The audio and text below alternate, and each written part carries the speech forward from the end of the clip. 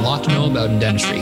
We should be having discussions about business, entrepreneurship, and innovation. So let's start right here, right now. This is the Business of Drilling. All right, so welcome back to the Business of Drilling. Today we have a really awesome guest, Dr. Hesham Sherghin.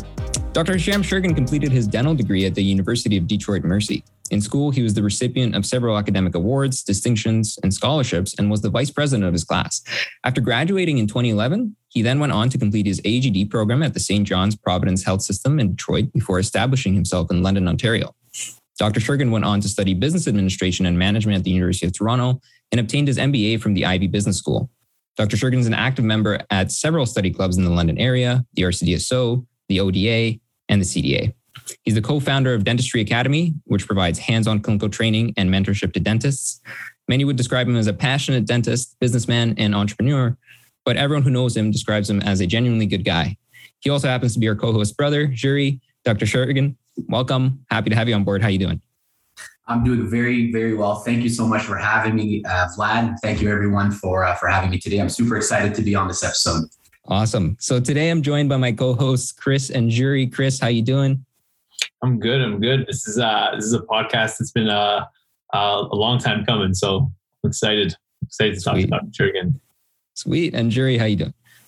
I'm doing well. This is definitely a very special podcast for me, so happy to be here and happy to have you here, Hesham. Great. So let's just kind of get right into it. So Hesham, tell us about your story. Like, what was your journey? How did you get to where you are today? So I'm originally from Windsor, Ontario. I graduated in 2011. And as you said, Vlad, I did an AEGD.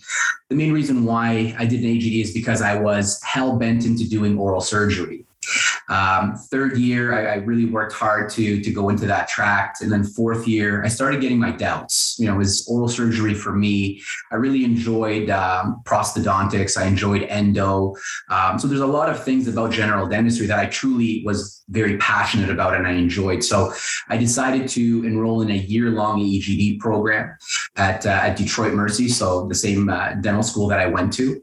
And after that, I really found passion in general dentistry. I recognize that oral surgery, it's not that it's not for me, but there's other things in dentistry that I'm truly more passionate about. And then after I graduated, I decided, you know what, it's probably a good time to leave Windsor because I've been there for my high school, undergrad, and dental school. So I decided to move to London, Ontario, which is just far enough for me to do my own thing, but close enough to be home for breakfast on a Sunday morning. After that, I started working for a gentleman who has since passed away. His name is Rick Merritt. And that's where the whole story really starts. That's where, he ignited the flame for me, where he owned 9 clinics and he was a bit older and late in his career. And he handed a lot of responsibilities off to me. How do you manage? How do you hire? How do you fire? How do you go ahead and recruit certain individuals? How do you take care of certain situations where there may be conflict? And I caught the bug. After that, I loved and enjoyed dentistry so much. I mean, anybody that knows me could tell you that, I eat, sleep, and breathe dentistry, the clinical aspect of it, and the whole business thing. That's kind of my side gig. And then after that, it just continued to grow with just a bunch of motivated partners, a bunch of motivated associates who became partners. And it just continues to happen. Every year, we've continued to grow about 20% year over year. And, 10 years later, I'm still finding myself super passionate about dentistry, very into it. And I couldn't be happier. Honestly, it's a joy that I show up and it's not even work. It's something that I enjoy doing, hanging out with some friends and my colleagues and just taking good care of our patients. That's incredible. That's cool. Hopefully, we get into a position too where, we kind of share the same enthusiasm about dentistry like you do, because it's really inspirational, honestly. Like you kind of, I don't know how others perceive you, but like when I think about what you do, I'm just blown away at how busy you seem like you are. But every time I have a conversation with you, you're always so happy, enthusiastic. And even when I see you one time when we were over at Jury's and, you had a long day and you're tired, but you're still so willing to help us. You're helping us with suturing and telling us little techniques and stuff. So that's awesome. That's definitely something to look up to. Yeah, thank you. So, and you know what? I enjoy it so much, right? So that's why, honestly, it's not work when you love what you do. Yeah, that's great. So we wanted to focus in on kind of what you talked about, like the sort of intricacies of, employment and how you get started as an associate, and on the flip side, how you deal with your associates if we have time, right? So I guess I'll kind of jump right into it. Why don't we, start off on, what should you be looking for as a new graduate? What were you looking for in your first practice? What were you looking for in your first job? I remember one of the things that I would always say, even when I was a young dentist, just, mentoring the guys that were a year or two behind me, I always said, follow the opportunity.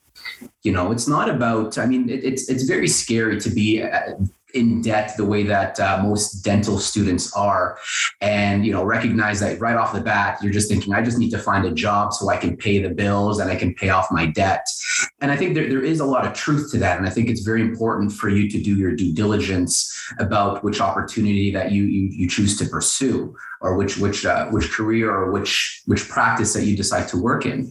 But more importantly, follow an opportunity that makes sense to you. Everybody has a different path. Everybody has different hobbies, different skill sets, and different long and short-term objectives that they want to pursue. So just make sure that whatever opportunity that you choose to consider, that it checks off a lot of the boxes for you. Yeah, that makes sense. That being said, once you, I'm assuming when you were looking for jobs, like you seem like someone who does their due diligence and make sure they're set up in the right place. But was there something that you wish you knew when you were applying to jobs that you just started and you just had no idea about? Well, I'll tell you, I wouldn't say I did the due diligence that I should have at the time. I went to my mentor at the time and I told him that he can literally hire me for free, right? I don't really care what he paid me, because for me, what I was more focused on was just the opportunity to learn from him something that I couldn't learn in a textbook, or something that I couldn't just see working at a solo practice, right? So for me, it wasn't really about the money, right? It was about doing good, ethical, quality dentistry, and the money would always work itself out in that sense, right? So to do your due diligence, of course, the terrain has changed significantly from 10 years ago. So without a doubt, and I'm more than happy to discuss in details, what are the steps that you need to take to make sure that, you dot all of your I's and you cross all your T's in going ahead and starting this journey, right? Because I've seen, and on a daily basis, I talk to certain dentists that didn't really do that, right? They were as naive as I was 10 years ago, and they jumped in an opportunity that they may have not have been as lucky as myself, right? Where they're not happy at all, right? So, and I just hired a Western grad actually that graduated from the Western program a few years ago, and he was asking so many good questions. It was incredible, right? And we'll talk about those questions as well. But it was very impressive to see how much the new grad has learned, and the script and the professionalism that you're able to deliver at such a young age. And my advice to you is just to continue to add to your armamentarium of what to look for, right? Because there's no such thing as a perfect opportunity, right? But there are certain things that you can be mindful of. There are certain red flags. There are certain signs or certain writing on the wall that you should be aware of before you go ahead and sign a contract. Because once you sign a contract, things are a little bit different as well, right? Because there are certain things that you have to be mindful of. There are certain things that you cannot violate, because if you do, there are also some bigger consequences and repercussion that you have to be accountable for too. Mm-hmm. So if we can put you, knowing all that you know now, in a situation where you're being interviewed for a job as a new dentist. And I think many times as applicants for a job, we're focused on the impression we're making or the questions that we're going to be asked. And we kind of lose sight of we're also interviewing them and seeing if it's a good fit. So in that situation, what questions should you be asking? That's very good. So, so before we do that, I would say start shadowing first. Right? Because it's very important for you to come at it from a perspective where you understand what private practice really is and what it looks like, right? So going to multiple clinics is going to help you be able to go ahead and ask better questions. You see what I mean? So, for example, if one of the questions that you could ask them is, what kind of technology do you currently have in your clinic?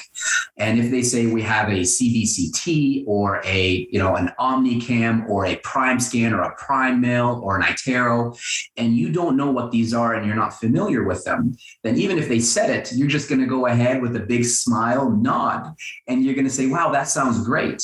Right. And if you don't ask them, well, what kind of training modules or what kind of investment will you be making in making me understand these tools and have access to this certain technology and have the appropriate training to be able to deliver this type of technology to our patients, then you're basically asking a question that doesn't necessarily have much value. You know what I mean? Like you have, there's so many more levels of complexity to those questions. So, but to answer your question, Jury, I would probably ask a couple of the basic, these are kind of the bread and butter, the cookie cutter questions, right? The first question is, how many patients do you have at your clinic? Okay, because it's a very easy question, because at the end of the day, if you don't have enough patients at a clinic, then why are you planning to hire me, right? It doesn't make sense for me to come work and I'm not busy with patients and I'm just sitting around doing nothing, right? So, what kind of patients are you seeing at the clinic? Is your clinic dominant insurance-based patients, or are you seeing a lot of government patients or HSO patients? Is it a mix? How do you handle certain patients or certain from, HSO patients or healthy spouse patients or First Nations patients, right? So these questions you have to ask, and it doesn't mean that you should, your decision should be based on that, but it just allows you to position yourself as to understand what kind of practice is it that's in front of you. Okay, so the other question is, what is my compensation going to look like? Some dental clinics that I've seen in the last few months are paying their associates 35%, where other clinics more up north are paying, or rural areas are paying somewhere near 45 to 50%, right? What are my expectations when I go ahead and get started? Right. And I think that's very, very important, because what do you expect of me being a new grad when I come into the clinic, right? Am I just supposed to be seeing new patients and do cleanings? Am I supposed to be doing fillings? Do you expect me to take out, extraction, or to do, simple or complicated extractions? So talking to your principal or the office manager and asking them as many of these type of questions as possible, it helps you just understand what their expectations are of you and what your expectations are of them as well. The other thing too is that am I replacing somebody? Right. And I think that's very, very important. The newly hired associate that we just brought on, he asked if he could reach out to the previous two associates at this clinic. And I thought that was a brilliant, brilliant question, because at the end of the day, think about it. If I said no, or if they reached out to those individuals and they say, man, don't work at this place, it's an absolute hellhole, or it's not busy, or whatever it is, of course, there's going to be red flags, and rightfully so, you should proceed with caution. But if you pick up the phone and you call and they have nothing but great things to say about the staff and the patient and the principal and the organization, then you should be a little bit at ease, knowing that, there's no traps here. It's not smoke and mirrors to a reputable facility. The other thing too, and this is a huge, huge one that you guys should all ask right now, is, do you have adequate staffing for me? Right now, there's a huge shortage of staff across the entire globe, and nothing is worse than you starting at a brand new clinic and you don't have an assistant, right? So it's very important to also ask those kind of questions. Talk about mentorship. I know that word gets used and thrown around very loosely these days. What is mentorship? Does mentorship involve, you can call me at any time, Vlad, just if you have any questions, just give me a call? Or does it involve, that principal or the manager coming into your operatory and essentially holding your hand? right? A lot of times people make a mistake going into a busy clinic and seeing the principal dentist being very busy and think that they're going to be able to get mentorship from this principal dentist. That's not always the case, because the principal dentist is extremely busy running around, taking care of their own patients and doing their thing. And they may not always be able to step aside and say, hey, Christian, let's sit down and talk about a case or two that you have, right? What kind of continuing education does this business offer, right? Are you investing in your staff? Are you investing in your doctors? Will you be covering my or offer me some type of stipend or incentive to go ahead and take on certain courses, right? So small questions like this definitely, add a tremendous amount of value to what it is that you're looking for. Those are just those are gems. So that's going to be at the forefront of the episode for sure. But I mean, my question to you is, in an Ontario market, right? Everyone's talking about how it's very saturated and the jobs are hard to come by. One of the first guests we had on here was explaining that, one position that she was applying for had almost 100 applicants for one associateship position. So what's your perspective on, if you were a new grad in this atmosphere, will you be stepping on someone's toes? Like if you start asking these types of questions, especially things like compensation. Some people feel uncomfortable talking about it directly. These are all fair questions. So sorry to interrupt. These are all fair questions. And these are questions that the principal or the manager is expecting, right? So, and keep in mind, no matter how saturated the market currently is, you're going to get 40%. You know what I mean? Because that's what the going rate is, for example, in Ontario, right? So if, for example, somebody comes up to you, Vlad, and says, you know what, Vlad, this opportunity, we've had 100 applicants. So the best that we can do is offer you 30%. If you give me a call, I'd say, Vlad, do not touch that opportunity. Don't look at that office at all, because someone down the road will be able to give you 40%, no problem. Right. So, and I don't believe, I might disagree. I don't believe that the market is saturated, right? I think that there is currently based, with the pandemic and with many restrictions and with a lot of internationally trained dentists not being able to get their license in Canada in the recent few years, there's actually a shortage of dentists, and there's a shortage of good, capable dentists as well. Anywhere you go, from downtown Toronto to Windsor, Ontario, if you're a dentist that is marketable in the sense that you have good ethics, you're constantly pushing the envelope of what it is that you're capable of doing, you're eager to learn, you're personable, you can find a job anywhere, and I can guarantee you that. Okay, that honestly puts me a little bit at ease, but that's good to know. So, sorry, from your perspective, obviously you have in the past looked at hiring new graduates, and then in my eyes, a new graduate is like a blank slate. Like they don't really know much.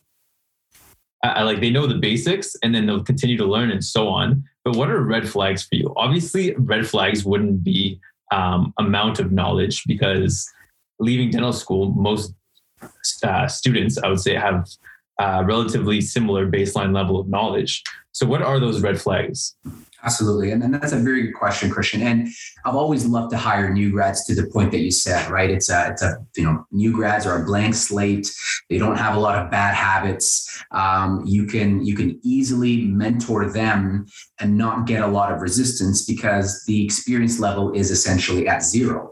But to answer your question as to what are red flags that I look at, for example, in to ask the question to get a little bit more clarification, red flags in offices or red flags in basically applicants to a position?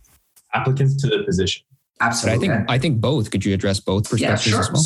Absolutely. So let's start with the practice first. Okay. So as a new grad looking for your future employment opportunity, first thing that you always want to do is you want to talk to the staff. And that's why I think shadowing is very important, because you want to see the condition that the staff and the patients are in.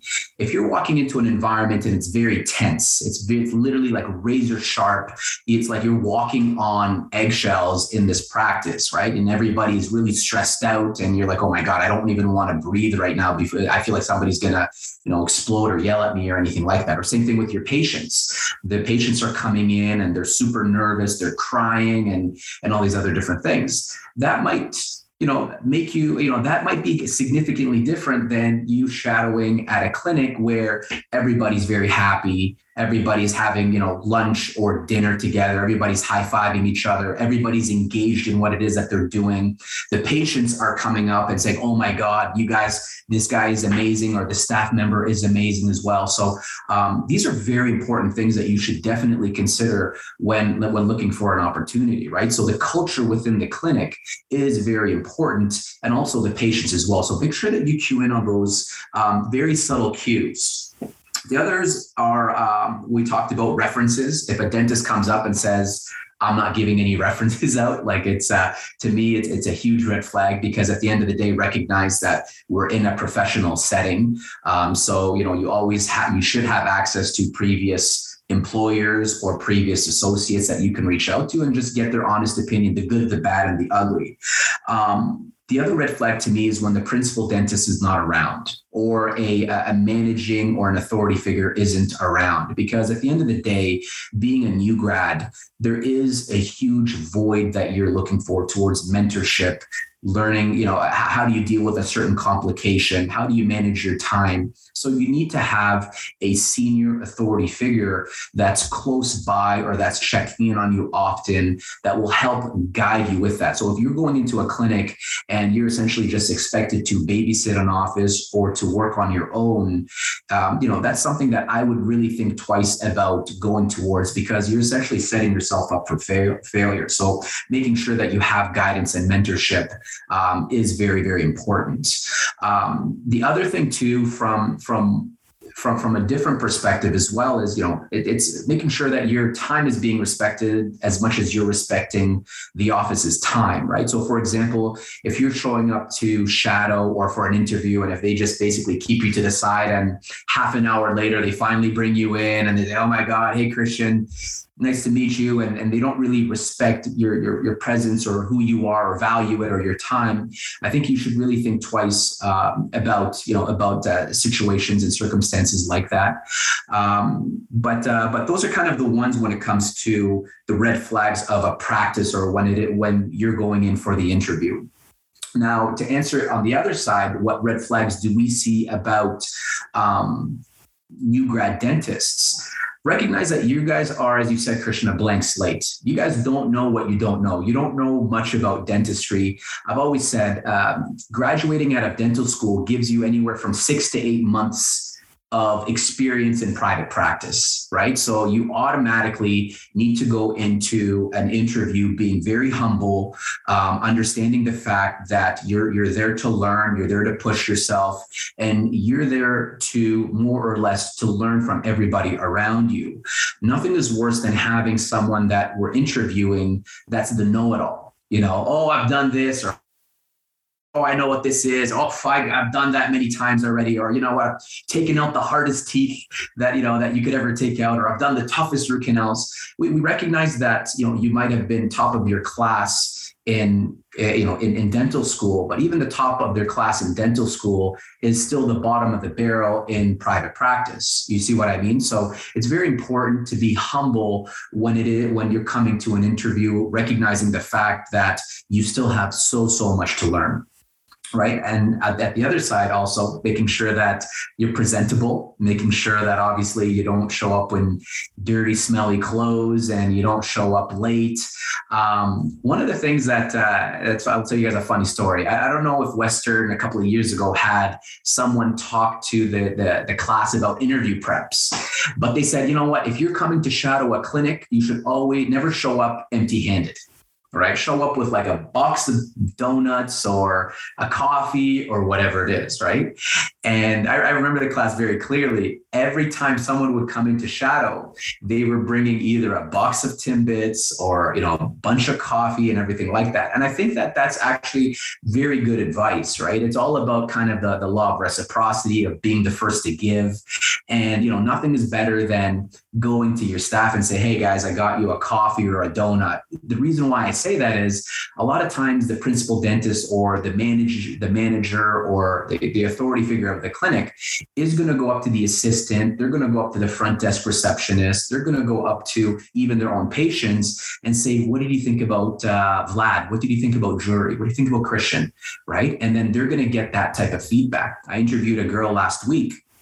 And after the interview, I literally sat down with every one of my staff members and I asked them, what are their thoughts of this individual, right? And if there is any type of doubt, then I really do think twice about that, right? So that's a huge bonus. And as I mentioned to you, if you don't really comply with those, sometimes it does become a red flag. Talking about money, right? That to me is huge as well. Never talk about money. Say, hey, what's my expected pay in that sense? I think that's a fair question. But, when you're starting to structure your entire conversation around how much you're going to get paid and when you're going to get paid and how you're going to get paid, it does really, put a little bit of a negative connotation to the interview as to say, well, are you really here to learn and to push yourself as a dentist, or are you here to just make money? Kind of thing, right? So that's also another big no-no, at least from my perspective. The other one is not showing up for your interview. Believe it or not, this can happen, and unfortunately nowadays, it's actually happening more than what we would like to see. It's unfortunate in our profession. So, interested in an opportunity, my advice is just show up for the interview anyways, right? Get to know the dentist, sit down with them and say, hey, you know what? I want to hear what you're about. Tell me your story. Is it okay if I can come and shadow you? And there's nothing wrong with being transparent and letting them know that you have other opportunities that you're currently considering, right? And you know what? If anything, we encourage that, right? So it is a red flag. And if anything, you unfortunately burn a bridge when you don't show up for your interview, or even if you get, for example, an employment letter or an offer letter of employment from an office, that you ghost the office, you never, get back to them. I'll give you another perfect example. We had a year ago, we had a really good candidate that graduated, and we the way that we do it is that we don't interview more than one person, because it's not in our culture to go ahead and interview 10 people and offer 10 different contracts. You know what I mean? We basically will interview 10 people. The person that we like, we say, you're the person that we're planning to hire. Here's an employment letter. Let us know if you're interested. If it is, it's yours to say no to. If not, then we'll go ahead and offer it to somebody else.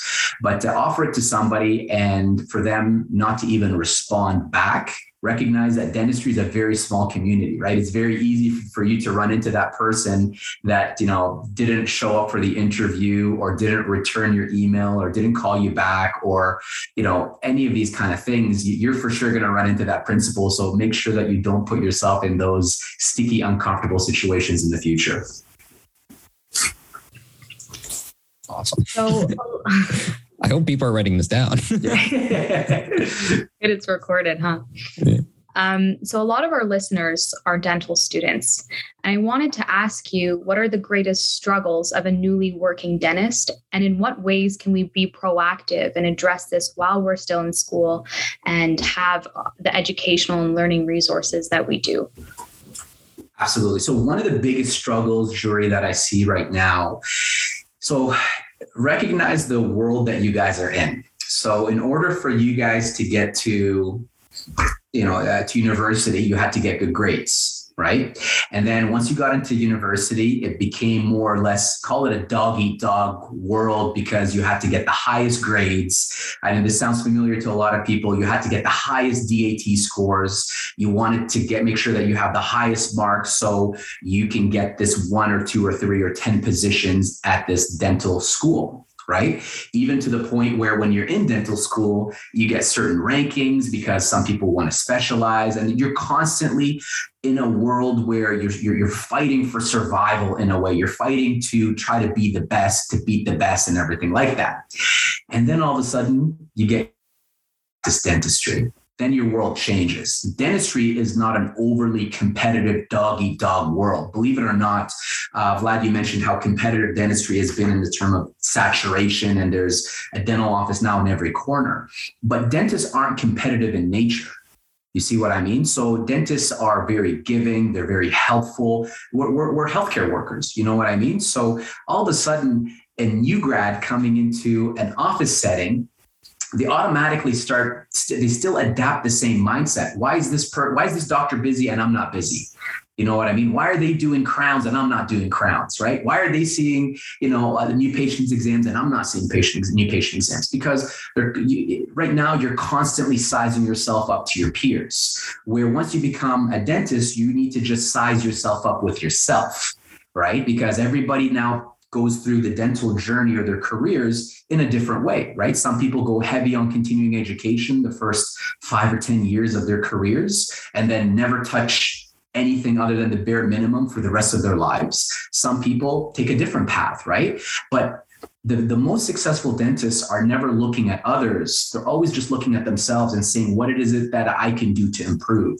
So the sooner that you're able to grasp that mentality, and I hope that you guys do in dental school, and especially your 3rd and 4th year, I think that the better that you're all going to be, because you're going to be more thinking about, instead of, how can I be number one and everybody else is below me? You're thinking, how can I help my colleagues? How can I help my classmates? How can I help my patients and the administrative staff, for example, at the school or at the university or the hospitals? Because that's the mindset that you need to start developing, and that you need to really, make sure that you have nice and mature to have a successful career as a dentist.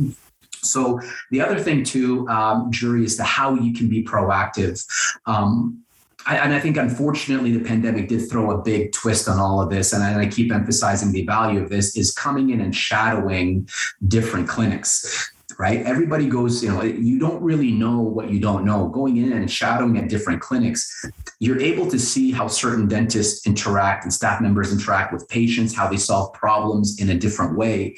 And I think it's very important to recognize that right now you're in a controlled institution that wants you to do something one way. And that's not wrong. That's just a fundamental rule that you're essentially learning right now, because that's going to get you out of trouble in the future, because it's a basic fundamental pillar that you need to learn, right?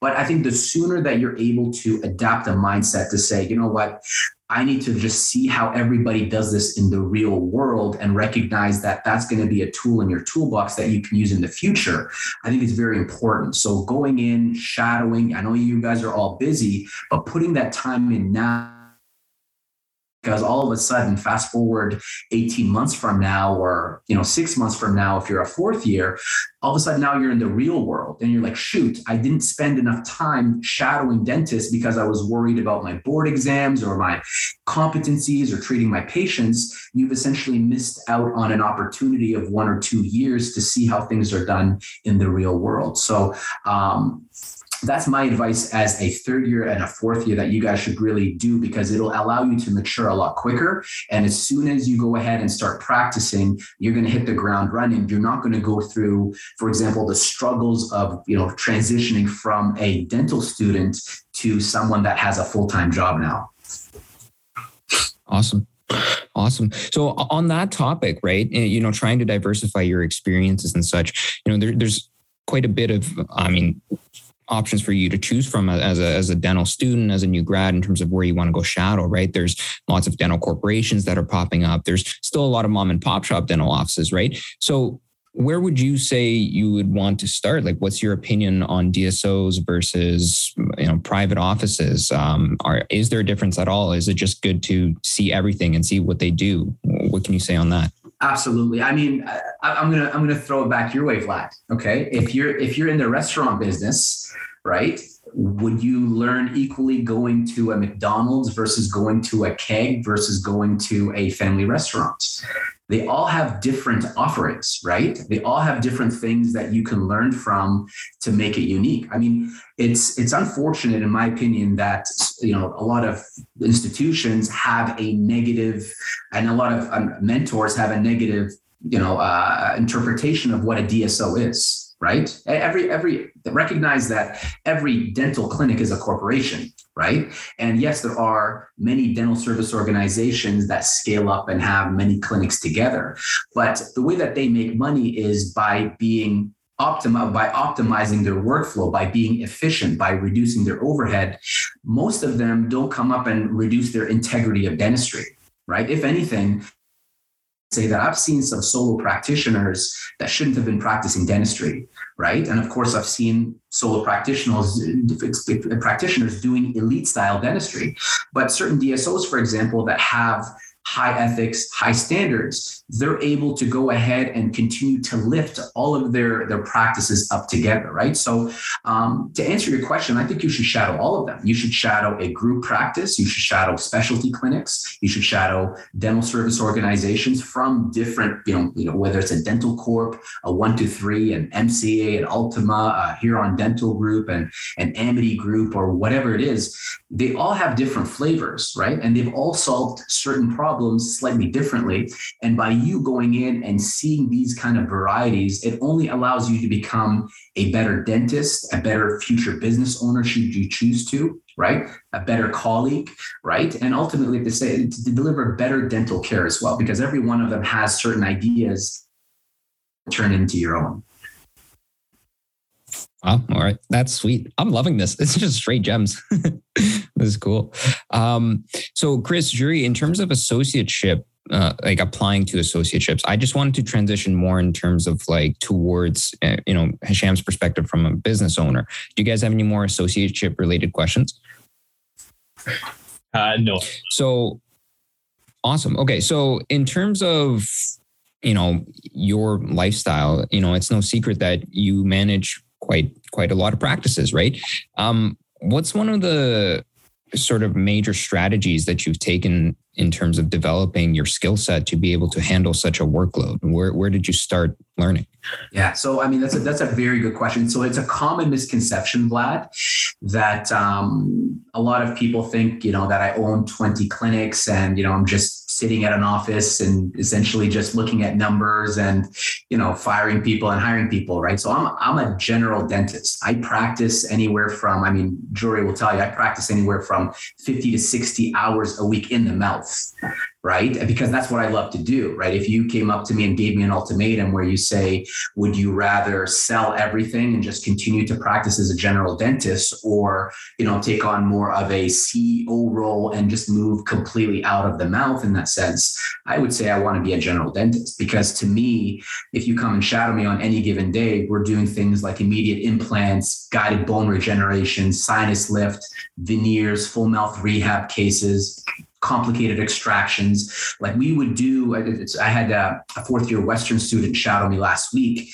And in a single day, she said, I saw today what I've seen in my entire 2 years of clinical dentistry at Schulich, right? Because it's just, there's a cool variety. Now, to answer your question, the secret, it's not a secret. It's all about empowerment and delegation, right? I would say that one of my biggest weaknesses is actually management, right? One of my biggest weaknesses is leadership. And I think that's something that I've constantly spent a lot of energy, time, and effort refining, right? And one of my biggest strengths is chairside dentistry, right? I am very passionate about that, right? And the idea here is, if you empower others to be the best that they can be, if you empower your managers, for example, to be able to make decisions, right? If you empower your doctors to be able to make decisions, if you go ahead and empower your executives to take on leadership positions and help you direct the company, at that point, you get to just do what you enjoy doing, and that's just general dentistry. So to give you an idea of my lifestyle and my work style, I literally wake up at 5 o'clock. I read about dentistry. We're taking an IV sedation course next month. I go to work I grab my coffee. I look over my day. My huddle starts a half an hour before the day starts. And I'm go until my day is done. And then I just come home, right? It doesn't have a lot to do with, how to run a business and how to manage a business and what's going on here or there. Of course, I'm always kept in the loop. But a big part of what I've done is empower others that I trust to make these kind of decisions. Because essentially, if I'm focusing on dentistry and they're focusing on operations or marketing or payroll or whatever it is, they've become experts at that, and they can service our program and service our company much better than what I can. And I think that that's a big problem, unfortunately, that dentists run into. Us as dentists, we become micromanagers, so to say, right? We are the guys that are signing and the girls that are signing the checks. We're doing all the hiring. We're doing all the firing. We're doing all the marketing. We're buying the clinic. We're setting up the floor plan. We're picking the millwork and the chair colors and all these other different things.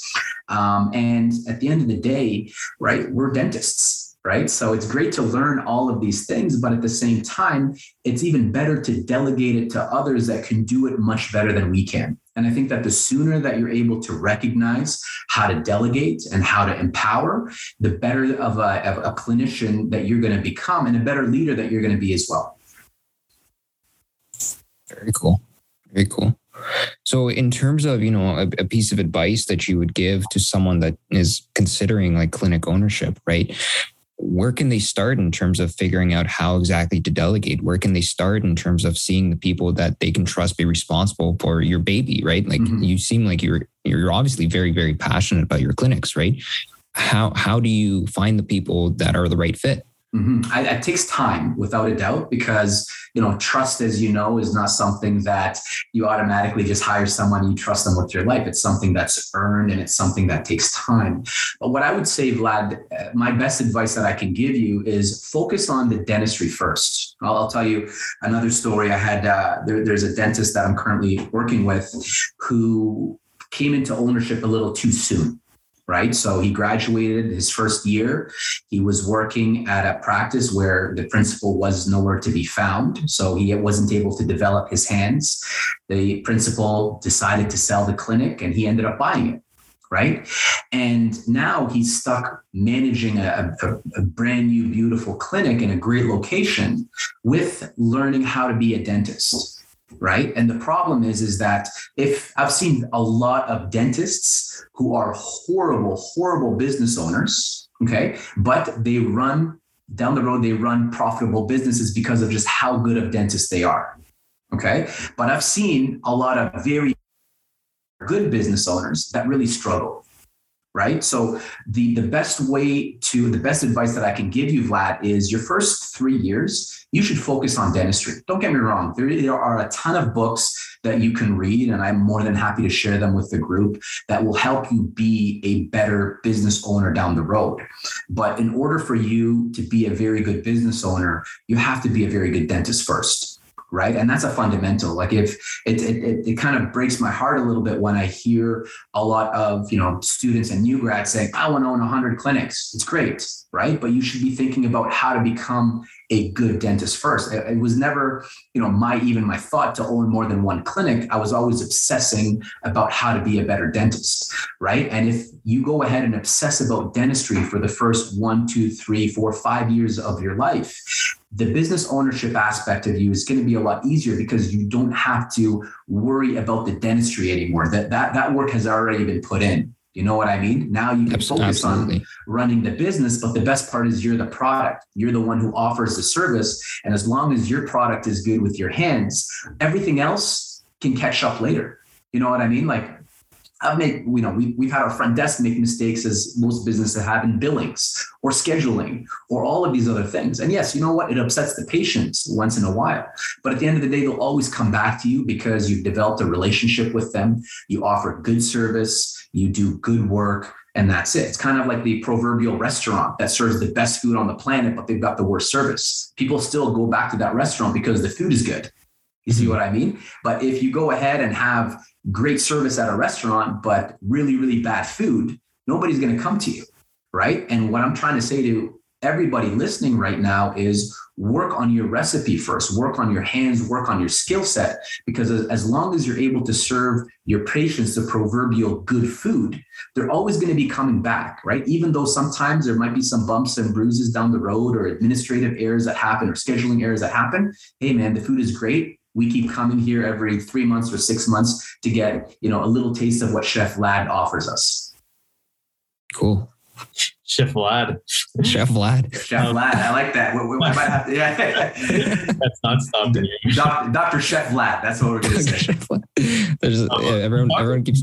You talk about the product, and you talk about, and obviously that comes with experience, and you've gone into depths about mentorship. But what about CE? How would you approach CE? How do offices? How do some offices or different offices go about providing their associates with CE? And you were mentioning incentives. Maybe you can talk about, one, how different offices approach CE, and two, how you, as a new grad today, how would you approach CE? What are the things you would focus on? What kind of schedule would you take? What kind of approach would you take towards CE? I think that's a very good question, by the way, Christian. I think the best approach is to actually have a goal of what you want to achieve this year. Well, I'll give you a perfect example. So one of our good doctors, he's one of our associates, partner to be. He's been practicing for less than 2 years, right? And if you go ahead and you see his skill set, this guy has been, you'd think that he's got at least 7-8 years of experience based on the complex procedures that he does, right? And he's a CE junkie, right? He's taking literally every other weekend. I think he's spending anywhere from $50,000 to $100,000 a year in CE.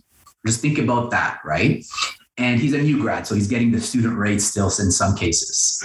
But one of the things that is unique about this individual compared to others that might spend the exact same amount on CE but not get the same type of performance out of what their hands can produce is that he has a goal. So he'll say, for example, this year, I want to focus on surgeries. Okay. By surgeries, I mean, I want to focus on eights. I want to focus on suturing and flap design. I want to focus on dental implants, and that's it. That's all I'm going to focus on. So all of the continuing education that I'm going to be taking is going to be geared towards these certain subjects or topics that I want to dedicate this year to. It's a different conversation versus you coming up and saying, well, I'm taking a course on Invisalign, clear aligners. I'm taking a course on how to take out a wisdom tooth. I'm taking a course on sleep apnea. I'm taking a course on root canals. And I mean, that's all great, right? It's good to have the proverbial Swiss Army knife dentist, right? But recognize the fact that you have to be able to dive into these worlds and spend a lot of time and energy borderline obsessing about them before you come up to the next level of competence, right? So my advice to you is continuing education game plan every year. Right? And make sure that you put together an action plan or a strategy as to how you're going to go ahead and achieve so. And the other thing too, of course, is reach out to your peers. A lot of these academies, continuing education programs, they have some very, very solid marketing departments, and they know how to get on your Instagram, your Facebook, your emails. They know how, they've mastered that, right? But how do you know if they're good or not, right? Sometimes reviews are a little bit gamed as well. Right. So what you need to do is you need to reach out to your peers. Hey, what do you think about this course? Have you taken that course? What are your thoughts on, do you have any courses that you would recommend for me on, dental implants, for example, right? And also recognize today with the technology that we have at our fingertips, you're able to take a continuing education. I'm right now part of a study club that's in Kamloops, BC. You know what I mean? So I'm able to listen to one of my good friends, Ho Young Chung, his implant series, and he's in Kamloops, BC. And because of the time difference, sometimes I have to fall asleep at 10 o'clock, and he just started his live surgery, and I'll just get the recording the very next day, right? Let alone Australia or all of the great clinicians that we have in Europe and in everywhere across North America. So it's all at your fingertips now more than it ever has been. All you have to do is just put together a solid game plan and ask and do your own homework and research and make sure that the quality that you're getting out of your education is sound enough to be able to translate to good customer care, good patient care. On that note too, right? It's one thing like taking a bunch of CE.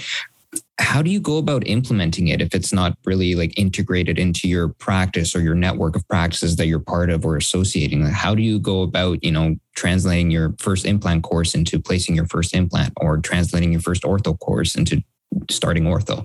Mm-hmm. And then that brings us to the second question, actually, that Christian asked, which is it basically comes back to what is the practice willing to invest in you, Vlad, right? So I think it comes down to communication, first of all, right? To say to the practice, I'm taking this course on clear aligners. And a lot of these courses also offer programs for auxiliaries as well. So having your auxiliary come with you to one of these courses, right? Assistant training or, front desk training or whatever it is going to help you carry the message back to your clinic once you take it, right? Nothing is worse than you learning a new skill set and you're trying to implement it with your assistant, and your assistant looks at you and says, well, what is that? What did you just learn? I don't understand what this is, versus your assistant being a champion, being an ambassador to help champion the service that you're offering or the new skill set that you learned, right? And I think that's where it comes to the second part is how much is invest in you and your auxiliaries as well,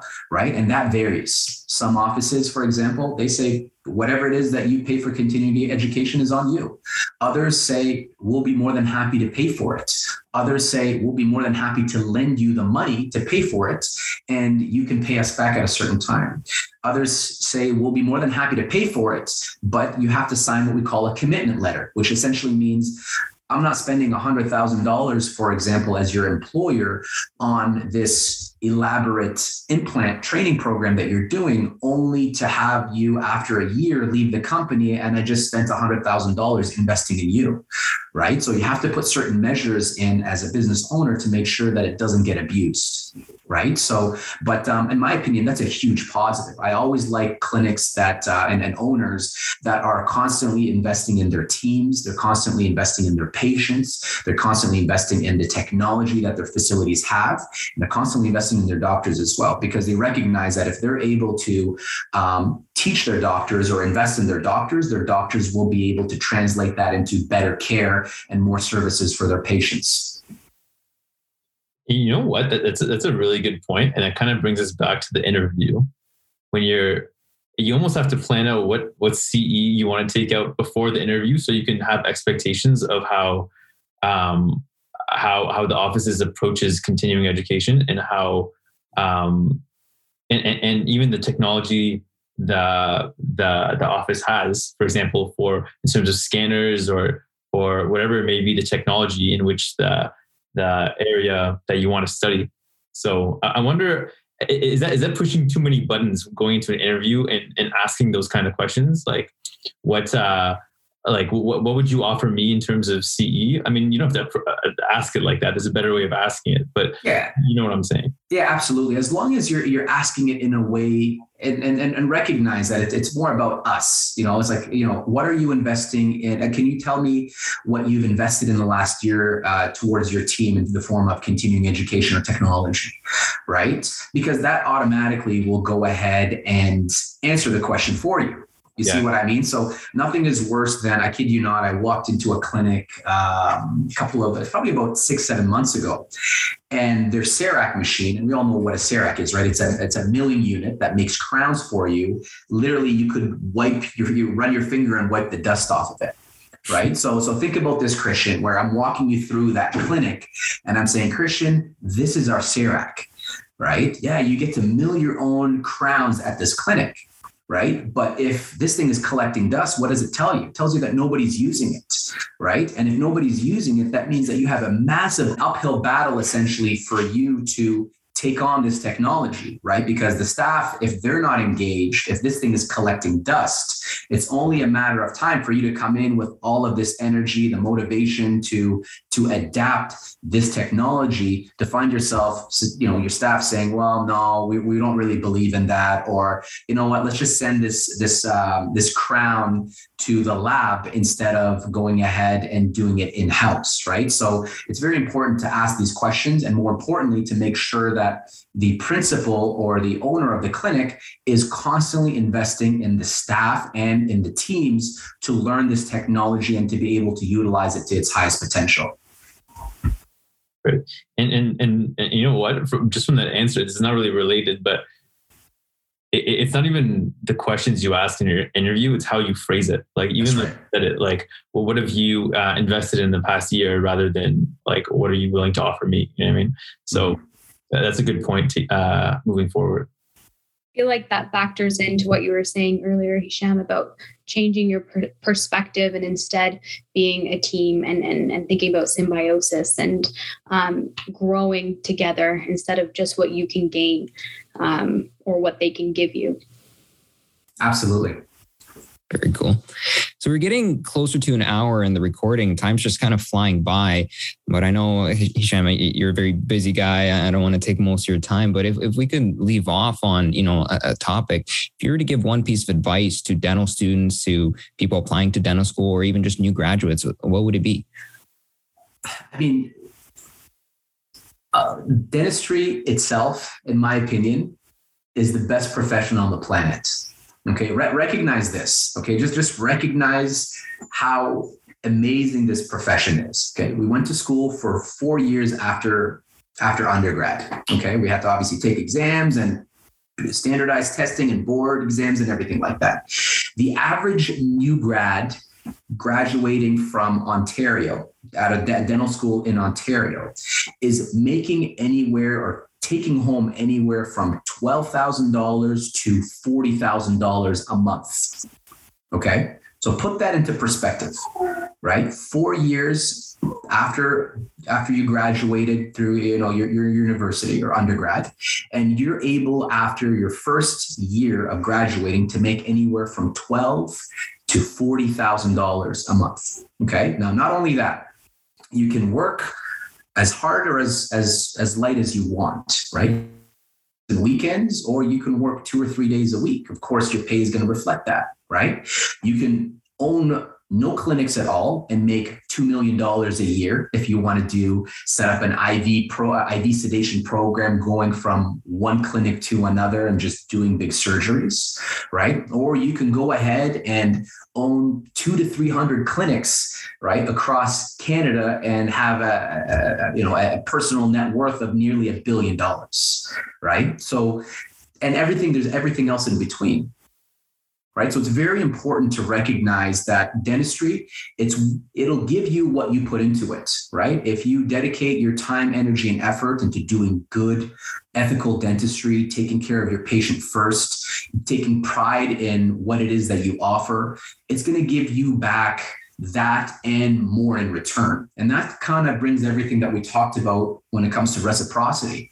Right. If you're giving more than you're receiving, right, as a healthcare practitioner, you're always going to be at the winning end of the spectrum here. And you know what, to me, nothing is better than talking to my colleague, talking to my classmates that graduated with me, talking to new grads or people that are in the process of retiring. And every one of them has a different interpretation of what dentistry is. But what I can tell you is that every one of them lived their life, or is currently living their life, and basically having their life present to them whatever it is that they want to make of it. If you want to own a Ferrari and, own a 10,000 square foot mansion in London, Ontario, you can do that.